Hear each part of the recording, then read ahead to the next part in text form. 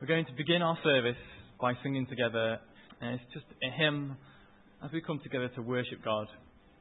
It's a hymn for us to sing together. I think we often sing this hymn to try and get together at one time in our mind how awesome and huge and powerful God is, and how intimately involved with us He is. So shall we sing this together as we begin our service this morning? Shall we pray together? Father, we come to you now. We gather together and we come to focus on you. And we know that you are the centre, not just of every sphere, but of whatever shape, whatever size, anything is, you are there at the centre of everything we've discovered in this universe. And you are awesome. We come to worship you because of your power and your might beyond our imagining and understanding. Lord, and what's even harder to understand than that is how that you are close to us, that you draw close to us when we seek you. We also know, because you've told us, that to you our hearts burning for you, listening to your words, is the kind of glory that you want. So help us this morning to give you that glory, drawing close to you and what you've told us, so that we can be transformed and walk around in this life with a glow that comes from you. So Father, please hear our prayer in the strong name of Jesus. Amen.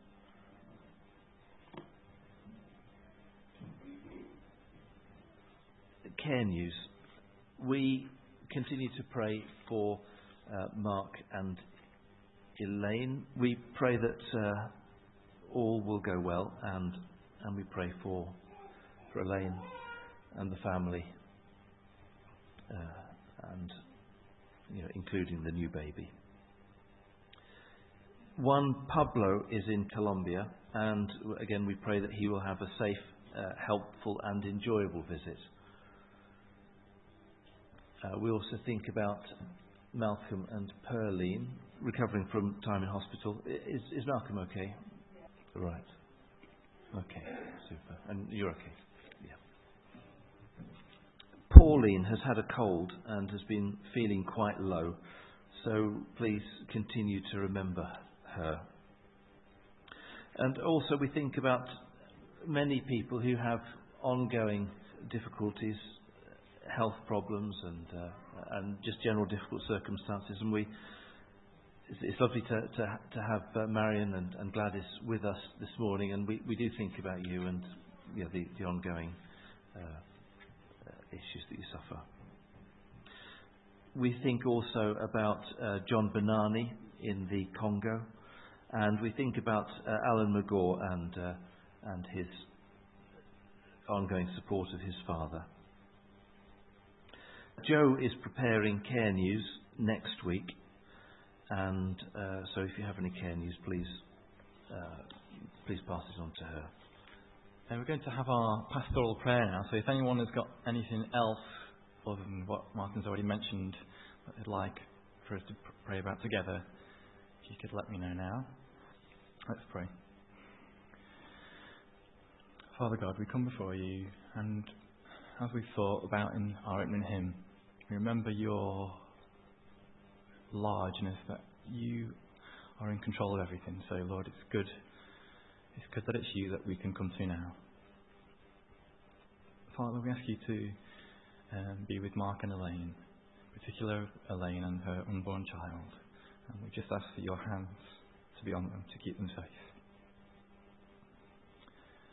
Father, there are lots of other people who are feeling under the weather and can do with our support, and we pray you'll help us to give that support, and that you can be a comfort to them as well.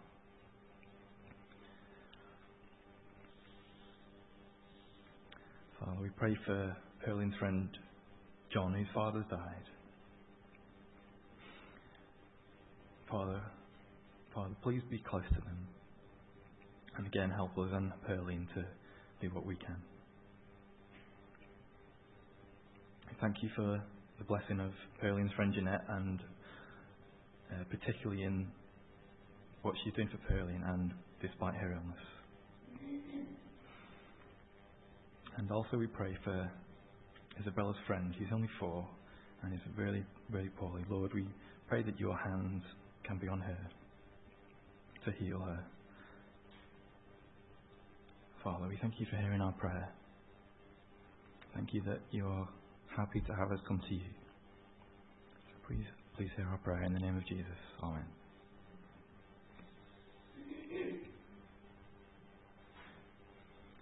And we're going to have our readings now, which is from John 20 and 21. Jeff is going to come and read the first chapter, John 20, and then Debbie's going to come and read chapter 21 for us. The Gospel of John, reading at chapter 20. Early on the first day of the week, while it was still dark, Mary Magdalene went to the tomb and saw that the stone had been removed from the entrance. So she came running to Simon Peter and the other disciple, the one Jesus loved, and said, "They have taken the Lord out of the tomb, and we don't know where they have put him." So Peter and the other disciple started for the tomb. Both were running, but the other disciple outran Peter and reached the tomb first. He bent over and looked at the strips of linen lying there, but he did not go in. Then Simon Peter, who was behind him, arrived and went into the tomb. He saw the strips of linen lying there, as well as the burial cloth that had been around Jesus' head. The cloth was folded up by itself, separate from the linen. Finally, the other disciple, who had reached the tomb first, also went inside. He saw and believed. They still did not understand from the scripture that Jesus had to rise from the dead. Then the disciples went back to their homes. But Mary stood outside the tomb crying. As she wept, she bent over to look into the tomb and saw 2 angels in white, seated where Jesus' body had been, one at the head and the other at the foot. They asked her, "Woman, why are you crying?" "They have taken my Lord away," she said, "and I don't know where they have put him." At this, she turned round and saw Jesus standing there, but she did not realize it was Jesus. "Woman," he said, "why are you crying? Who is it you are looking for?" Thinking he was the gardener, she said, "Sir, if you've carried him away, tell me where you have put him and I will get him." Jesus said to her, "Mary." She turned around towards him and cried out in Aramaic, "Rabboni," which means teacher. Jesus said, "Do not hold on to me, for I have not yet returned to the Father. Go instead to my brothers and tell them, I am returning to my Father and your Father, to my God and your God." Mary Magdalene went to the disciples with the news, "I have seen the Lord." And she told them that he had said these things to her. On the evening of that first day of the week, when the disciples were together with the doors locked for fear of the Jews, Jesus came and stood among them and said, "Peace be with you." After he said this, he showed them his hands and side. The disciples were overjoyed when they saw the Lord. Again, Jesus said, "Peace be with you. As the Father has sent me, I am sending you." And with that he breathed on them and said, "Receive the Holy Spirit. If you forgive anyone his sins, they are forgiven. If you do not forgive them, they are not forgiven." Now Thomas, called Didymus, one of the 12, was not with the disciples when Jesus came. So the other disciples told him, "We have seen the Lord." But he said to them, "Unless I see the nail marks in his hands, and put my finger where the nails were, and put my hand into his side, I will not believe it." A week later, his disciples were in the house again, and Thomas was with them. Though the doors were locked, Jesus came and stood among them and said, "Peace be with you." Then he said to Thomas, "Put your finger here.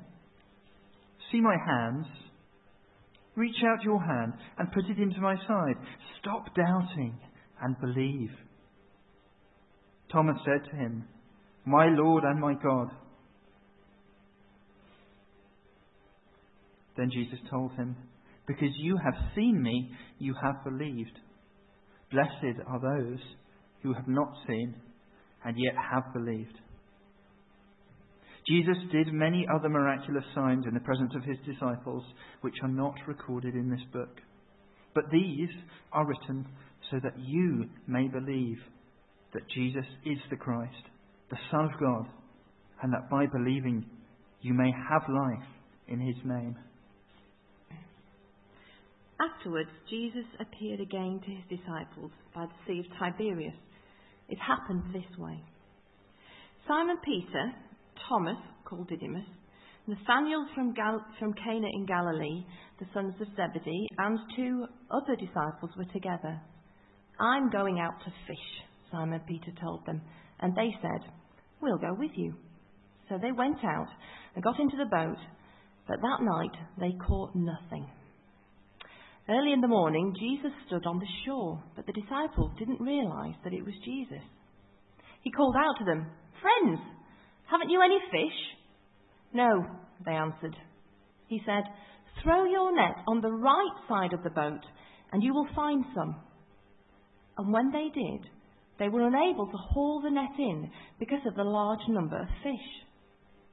Then the disciple whom Jesus loved said to Peter, "It is the Lord." As soon as Simon Peter heard him say, "It is the Lord," he wrapped his outer garment round him, for he'd taken it off, and jumped into the water. The other disciples followed in the boat, towing the net full of fish, for they were not far from the shore, about 100 yards. When they landed, they saw a fire burning coals there with fish on it and some bread. Jesus said to them, "Bring some of the fish you have caught." Simon Peter climbed aboard and dragged the net ashore. It was full of large fish, 153, but even with so many, the net was not torn. Jesus said to them, "Come and have breakfast." None of the disciples dare ask him, "Who are you?" They knew it was the Lord. Jesus came, took the bread, and gave it to them, and did the same with the fish. And this was now the 3rd time Jesus appeared to his disciples after he was raised from the dead.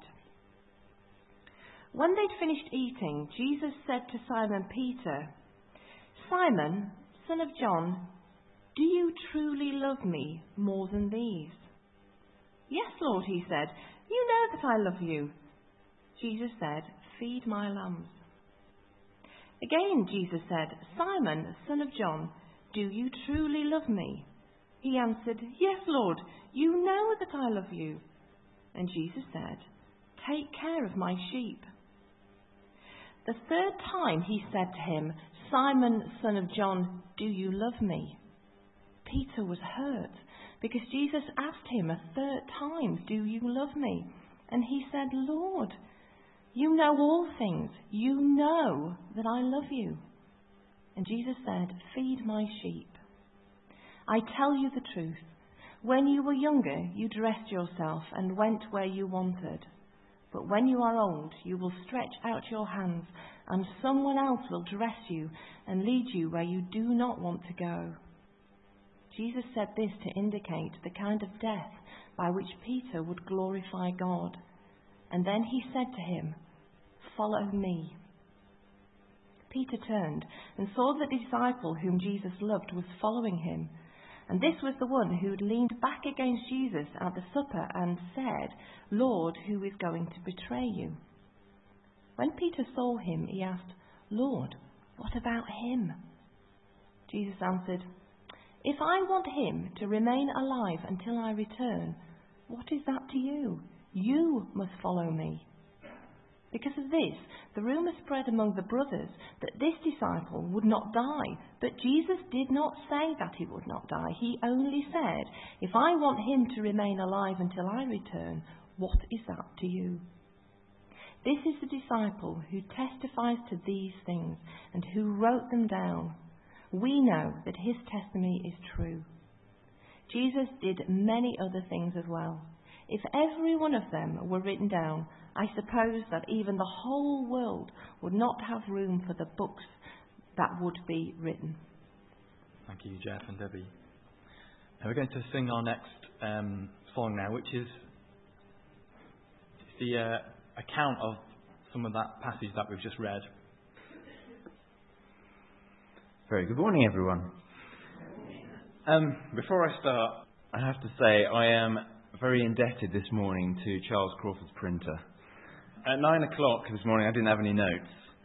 So he's fortunately spared my blushes and prevented me from using the age-old schoolboy excuse of the printer's broken. So thank you very much, Charles.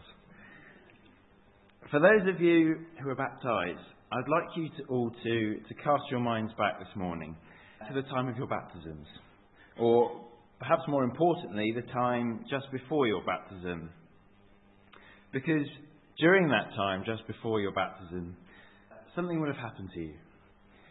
It could have happened very quickly, or it could have been something that happened over time and a process of gradual change. However it happened, whatever it was will have transformed you forever. And this morning, that's what I'd like us to think about, transformation. This morning we're going to be spending our time in these final 2 chapters of John. When I was preparing this and I looked at the readings for the day, I was a happy chappy, because these 2 chapters are 2 of the most important and most beautiful chapters in the whole of the Bible. In a way, I don't really need to say too much about them. I mean, just reading them, when I sit down and read them, it really does, it makes me well up inside. Because for me, these 2 chapters give us just a faint glimpse of life in God's future kingdom here on the earth. And they also contain the message of life, the message that He is risen. We sang it just now. And it's the message which transforms us to a place of joy, to a place of hope, peace, worship and glory. So all I want to do this morning is to consider the experiences of 3 ordinary people whose lives were transformed as a result of their meeting with the risen Lord Jesus. We looked at these chapters as part of our Bible study at SCYC camp this year. And what I want to do today is just really give you a very brief snippet of some of those things that we were thinking about over the week. So firstly, I want to look at the experience of Mary Magdalene, because she was the first person to meet the risen Lord Jesus. Secondly, we'll look at Thomas. And thirdly, we'll see how Peter was transformed when he met with and encountered the risen Lord Jesus. So firstly, let's think about Mary. Because Mary is someone whose life was completely turned around by Jesus. At the point where Mary meets Jesus in this chapter, this is what we know about her. So we know that Mary spent a lot of time with Jesus. She loved Him and she trusted Him, because Jesus had done many great things for her over the years, and just a few years really that she knew Him. One of the first times that we meet Mary is on the occasion where Jesus heals her. It's in Luke chapter 8, if you'd like to turn there now. Luke chapter 8 and verse 1. After this, Jesus travelled about from one town and village to another, proclaiming the good news of the kingdom of God. The 12 were with Him, and also some women who had been cured of evil spirits and diseases. Mary, called Magdalene, from whom 7 demons had come out. Joanna, the wife of Chuza, the manager of Herod's household, Susanna, and many others. These women were helping to support them out of their own means. So here Jesus heals Mary, and He heals her of 7 evil spirits. And from that moment on, she follows Jesus, and she does such an important job. She has such an important role in Jesus' ministry, because she's there providing for Him, providing food, and providing a bed for the night. Such an important aspect and service that she provided Jesus in His ministry and teaching. Another incredible event in Mary's life is the raising of her brother Lazarus. Now, there is some debate as to whether Mary Magdalene is Mary, the sister of Lazarus, but many people think that is the case. So, there you go. There's just two events in Mary's life that Jesus did some incredible things for her. And suddenly, as we come now to John 20, her Lord is taken away from her, or was taken away from her before. She's grieving the loss of a loved one, just as we would grieve. And let's pick up the story now in verse 11 of John 20, or I'll start from verse 10. Then the disciples went back to their homes, but Mary stood outside the tomb crying. As she wept, she bent over to look into the tomb. So, the one thing that Mary had that gave her grief at losing her Lord Jesus, that gave her grief a focus, was this place where the body of Jesus lay. And the fact that Jesus' body had now been taken away from her, or so she supposed at this point, it was like a double whammy, and she was so completely stricken with grief. But at this point, and of course Mary doesn't realise this at this point, she's caught in the thick of the moment that the world changed forever. This point was the start of eternity. Jesus had been laid in the tomb 3 days previously, in the darkness at the end of the day. And now here, and this is dawn, in the dawn light, as the sun was rising, the message that he is risen was being proclaimed from this place where he had been laid. This was the start of something big. This was a new covenant, a new creation, a new heaven and a new earth. This was the point where two worlds met, where humanity met divinity, where sin met forgiveness, where death met life, and Mary Magdalene was the first person on the scene. Verse 12. And she saw two angels in white seated where Jesus' body had been, one at the head and the other at the foot. They asked her, "Woman, why are you crying?" "They have taken my Lord away," she said, "and I don't know where they have put him." At this, she turned round and saw Jesus standing there, but she did not realize that it was Jesus. "Woman," he said, "why are you crying? Who is it that you were looking for?" Thinking he was the gardener, she said, "Sir, if you have carried him away, tell me where you have put him, and I will get him." Jesus said to her, "Mary." She turned towards him and cried out in Aramaic, "Rabboni," which means teacher. So even when she sees Jesus, she still thinks that this body, the body of Jesus, has been taken from her, and she doesn't know that it's Jesus that she's speaking to. But then when he says her name, what a turnaround it is. So try and imagine, put yourself there in the situation of Mary. Try and imagine what a complete change in emotions she experiences at this point. 3 days ago, she stood from a distance watching as Jesus was murdered on the cross. And she watched in total disbelief. This was the man who had healed her. This was the man that had raised her brother from the dead. And she stood and watched in total disbelief as her master and friend hung there, bleeding and dying. And now she's standing in the garden. She's seen that the body of Jesus has gone. And he's now standing before her, alive and comforting her.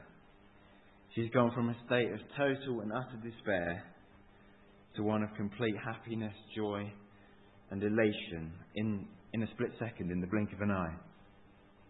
And that's the impact that Jesus has on you and me. When we're sad, when we're upset, and when we feel lost, it's the realization that in dying for us, Jesus transformed the world, and he transformed us to a place of complete joy and everlasting life. Have a look at what Jesus says in verse 16. He only says one word. And that one word is Mary. He calls her by her name. It's no longer woman, as he says in verse 15. It's intimate and it's personal. So why is this significant? That's a picture of me and my two dear brothers. Why am I showing this to you? Well, what you see there is the relationship that Jesus has with each one of us here in this room. One of a brother or sister, sibling. And I'm showing this picture to you because I'm illustrating the relationship that I have with my brothers to hopefully try and illustrate the relationship that Jesus has with us. Because I know my brothers. I know them pretty well, I like to think. And I know how they're different. I know that Johnny, who's sitting here with us today, I know that when Top Gear is on, you don't interrupt him.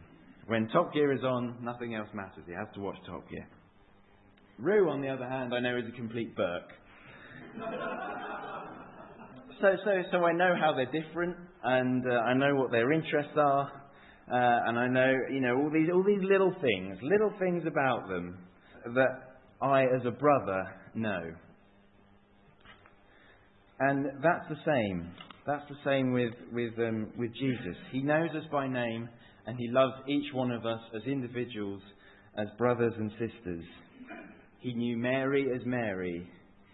He knew who she is, what her favourite food is, whether she's an early bird or whether she likes to lie, and all these things about her he knew, and he knew how to approach this situation, this event in her life.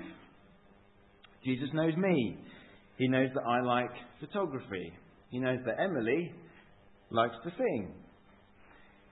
He knows that Charles has a very unfortunate association with Liverpool Football Club, and he has a laugh at that. So all these things, intimate details about us, Jesus knows. And it's wonderful to stand up here today and to look out at Jesus' brothers and sisters. That's what we are. And it's because Jesus knows and has called each of us by name that we can be transformed from a place of grief to a place of everlasting joy. Let's move on now and think about our next transformation, and that's the transformation of Thomas. Now, in the 3 years of Jesus' ministry, we don't hear too much about Thomas. Apart from when he's called initially to be a disciple, we only sort of hear about him and is mentioned in two other incidences before Jesus' death. And that's at the death of Lazarus, first of all, and the second is in the upper room, and both of those occur in John. But these two incidences do give us just a little insight into the relationship that Thomas has with Jesus, and I want to have a look at one of those now. If you turn to John chapter 14, and I'll read from verse 1 again. Do not let your hearts be troubled. Trust in God. Trust also in me. In my Father's house are many rooms. If it were not so, I would have told you. I am going there to prepare a place for you. And if I go and prepare a place for you, I will come back and take you to be with me, that you also may be where I am. You know the way to the place where I am going. Thomas said to him, Lord, we don't know where you are going, so how can we know the way? So at this point, Thomas didn't really understand what Jesus was saying. And it shows that he is honest. He hadn't understood what Jesus had to say, and he wanted some clarity. And thankfully for us, he did, because it leads to Jesus speaking those words that are written across the top there, and which encapsulate why we're all here today. And they are, of course, I am the way and the truth and the life. No one comes to the Father except through me. So be honest with Jesus in your everyday situations. If you don't understand something, just ask and you wait to see how he responds. And so Thomas was an honest guy, and this honesty and need for clarity comes through when he too is transformed, when he meets the risen Lord Jesus. Let's go back to John chapter 20. And I'll read from verse 24 now. Now Thomas, called Didymus, one of the 12, was not with the disciples when Jesus came. So the other disciples told him, "We have seen the Lord." Now, it must have been pretty hard for Thomas at this point, because for whatever reason, he'd missed out when Jesus had visited the other disciples in the verses previous to this. And he was clearly at this point, because he hadn't seen Jesus, he hadn't met him, he would have still been grieving. And suddenly, all his friends, all the disciples who have seen him, who have experienced an encounter with Jesus, their mood had completely changed. Their mood, which would have been like Thomas's, one of grief, had completely changed. And he'd missed out, and he was honest with them. Let's read on. But he said to them, "Unless I see the nail marks in his hands, and put my finger where the nails were, and put my hand into his side, I will not believe it." He was honest with them. Despite their encouragement and their saying, "We have seen him," he still wasn't certain, and he wanted to be sure. He didn't want to not believe, of course, but he wanted that clarity. And doubts can inevitably crop up in our minds from time to time that test our faith. And Jesus understands that. He understood Thomas's need here, and he understands our needs. And for Thomas, it was so important for him that he saw and that he touched and that he spoke face to face with Jesus. And Jesus recognized that need. Verse 26. A week later, so Thomas had to wait a week, his disciples were in the house again, and Thomas was with them. Though the doors were locked, Jesus came and stood among them and said, "Peace be with you." Then he said to Thomas, "Put your finger here. See my hands. Reach out your hand and put it into my side. Stop doubting and believe." So Jesus meets Thomas' needs and removes any doubt in an instant. Thomas, in this case, is completely transformed from a place where he is doubting and vulnerable to a place of complete reassurance. And that turns to worship, my Lord and my God.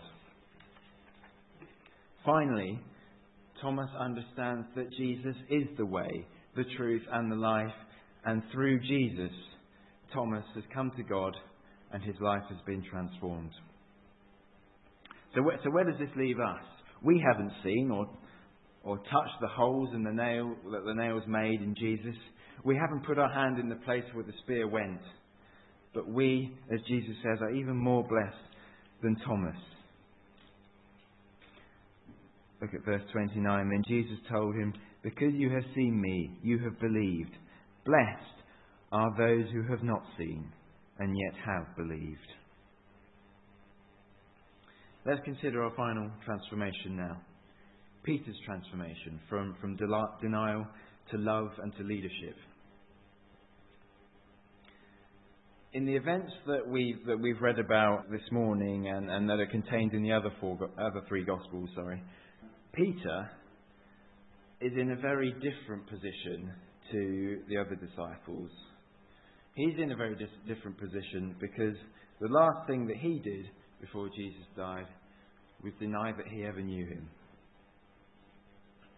And so in John 21 we come to this wonderful scene of a barbecue on the beach. And I said at the start, one of the reasons that why I love reading these chapters is because I think they give us a small insight, a small glimpse into life in the kingdom. And I think this scene is one of those insights.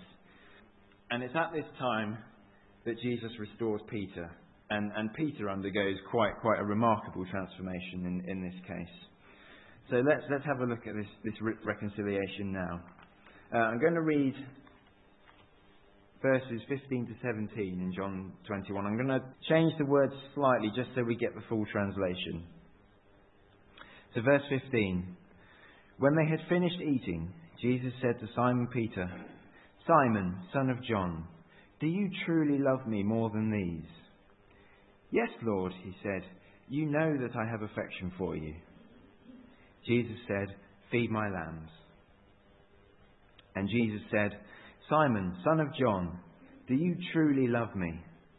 He answered, "Yes, Lord, you know that I have affection for you." Jesus said, "Take care of my sheep." The third time he said to him, "Simon, son of John, do you have affection for me?" Peter was hurt because Jesus asked him the third time, "Do you have affection for me?" He said, "Lord, you know all things. You must know that I have affection for you." Jesus said, "Feed my sheep." In this conversation, Jesus deliberately causes Peter to confront his denial.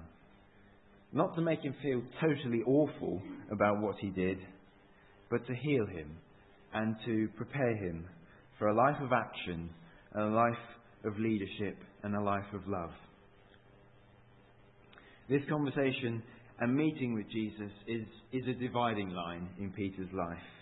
Because in his life, Peter's life, up to the death and resurrection of Jesus, he's generally all talk and no walk.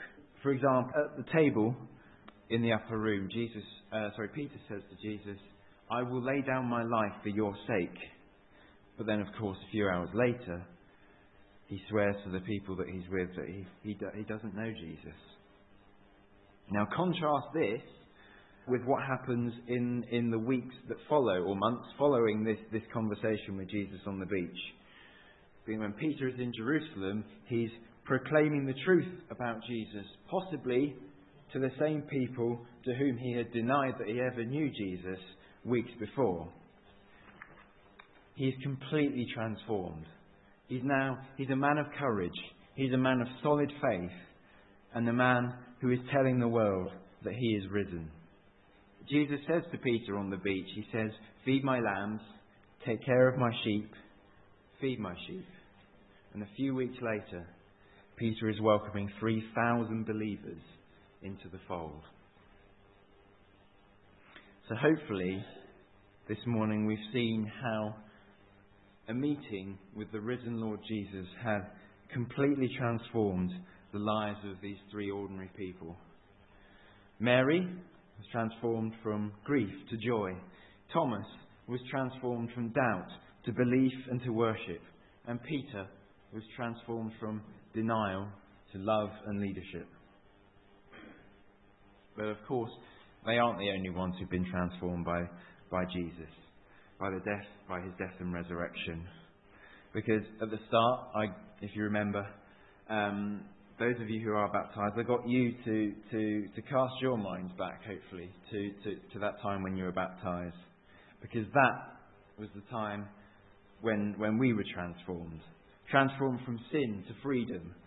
Transformed from death and life after we too have encountered the love of our Saviour in our lives. These three people had an opportunity to meet with the risen Lord Jesus, and so do we. Not only as we come and share bread and wine together, but every day of our lives we have an opportunity to meet with our brother, our risen Lord. And I think we're so blessed to live in the post-resurrection world, because these two chapters of John really are the beautiful aftermath of a terrible death. And as you read them, you get this feeling that it was slowly dawning on the disciples that they were now living in the kingdom age. And that's where we are now. We live in the kingdom age. So, as we take this bread and drink this wine, maybe just try and imagine how it would have felt to be sitting in that locked room and suddenly have the Lord Jesus appear in your midst and say those words, those simple words, "Peace be with you." They are so simple, but they are so powerful. And I want us, just before we take bread and wine, to sing them now. We're going to sing "Peace to You." And afterwards, Andy's going to lead our thanks for the bread. Dear Lord, thank you that you know exactly what we need.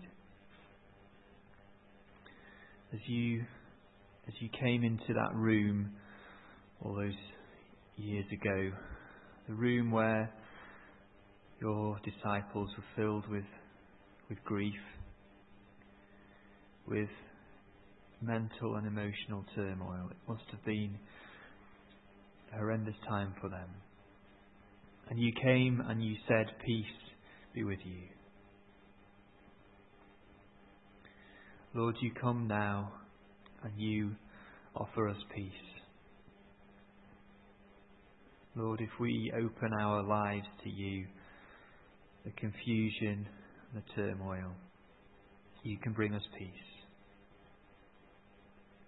Lord, as we come now to say thank you for this bread, we remember your sacrifice. We see this bread, Lord Jesus, is your body. And Lord, we rejoice that we can be part of this body, that you make us part of this body by your grace. Almighty God, thank you. Thank you for the gift of Jesus. Thank you that by his life, his death and his resurrection, we can be close to you. We can be your children, co-heirs with him. We pray that you will bless us now, that you will help us to be sustained, to be renewed, to be joyful, to be confident in you. Lord, thank you for your peace. Amen.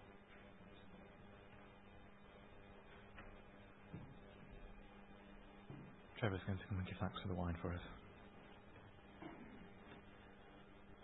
Lord Jesus, as I stand at the front of this church, I see your family. I see your children. I see your brothers and sisters. I see people you love. I see people who you put your arms around. I see people you have chosen. I see people who you died for. And Lord Jesus, I see people you are transforming.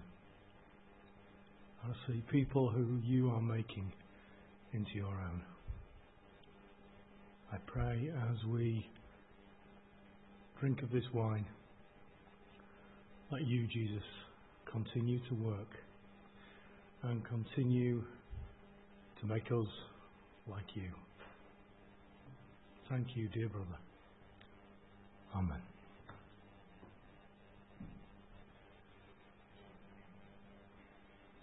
We're going to sing our next song now, which is about this victory that Jesus has won. The post-resurrection age that we're a part of. And that Jesus has transformed us. He's made us free from our slavery to sin and from fear and from all the other different things that need changing in us, transforming us by his love. Close with one final hymn.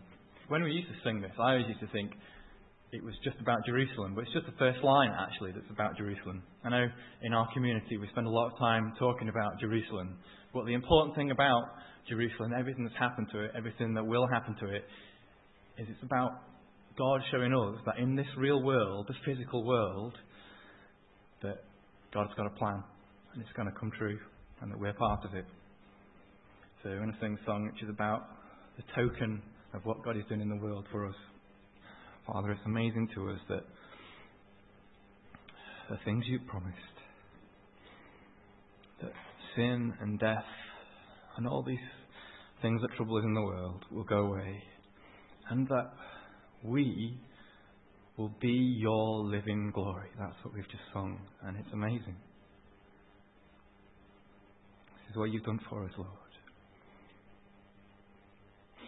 And now we're living as part of the resurrection age. We're part of eternity. And though, like Thomas, we haven't yet seen your face, we shall. So, Lord, we pray for your kingdom to come. In the strong name of Jesus, we pray. Amen.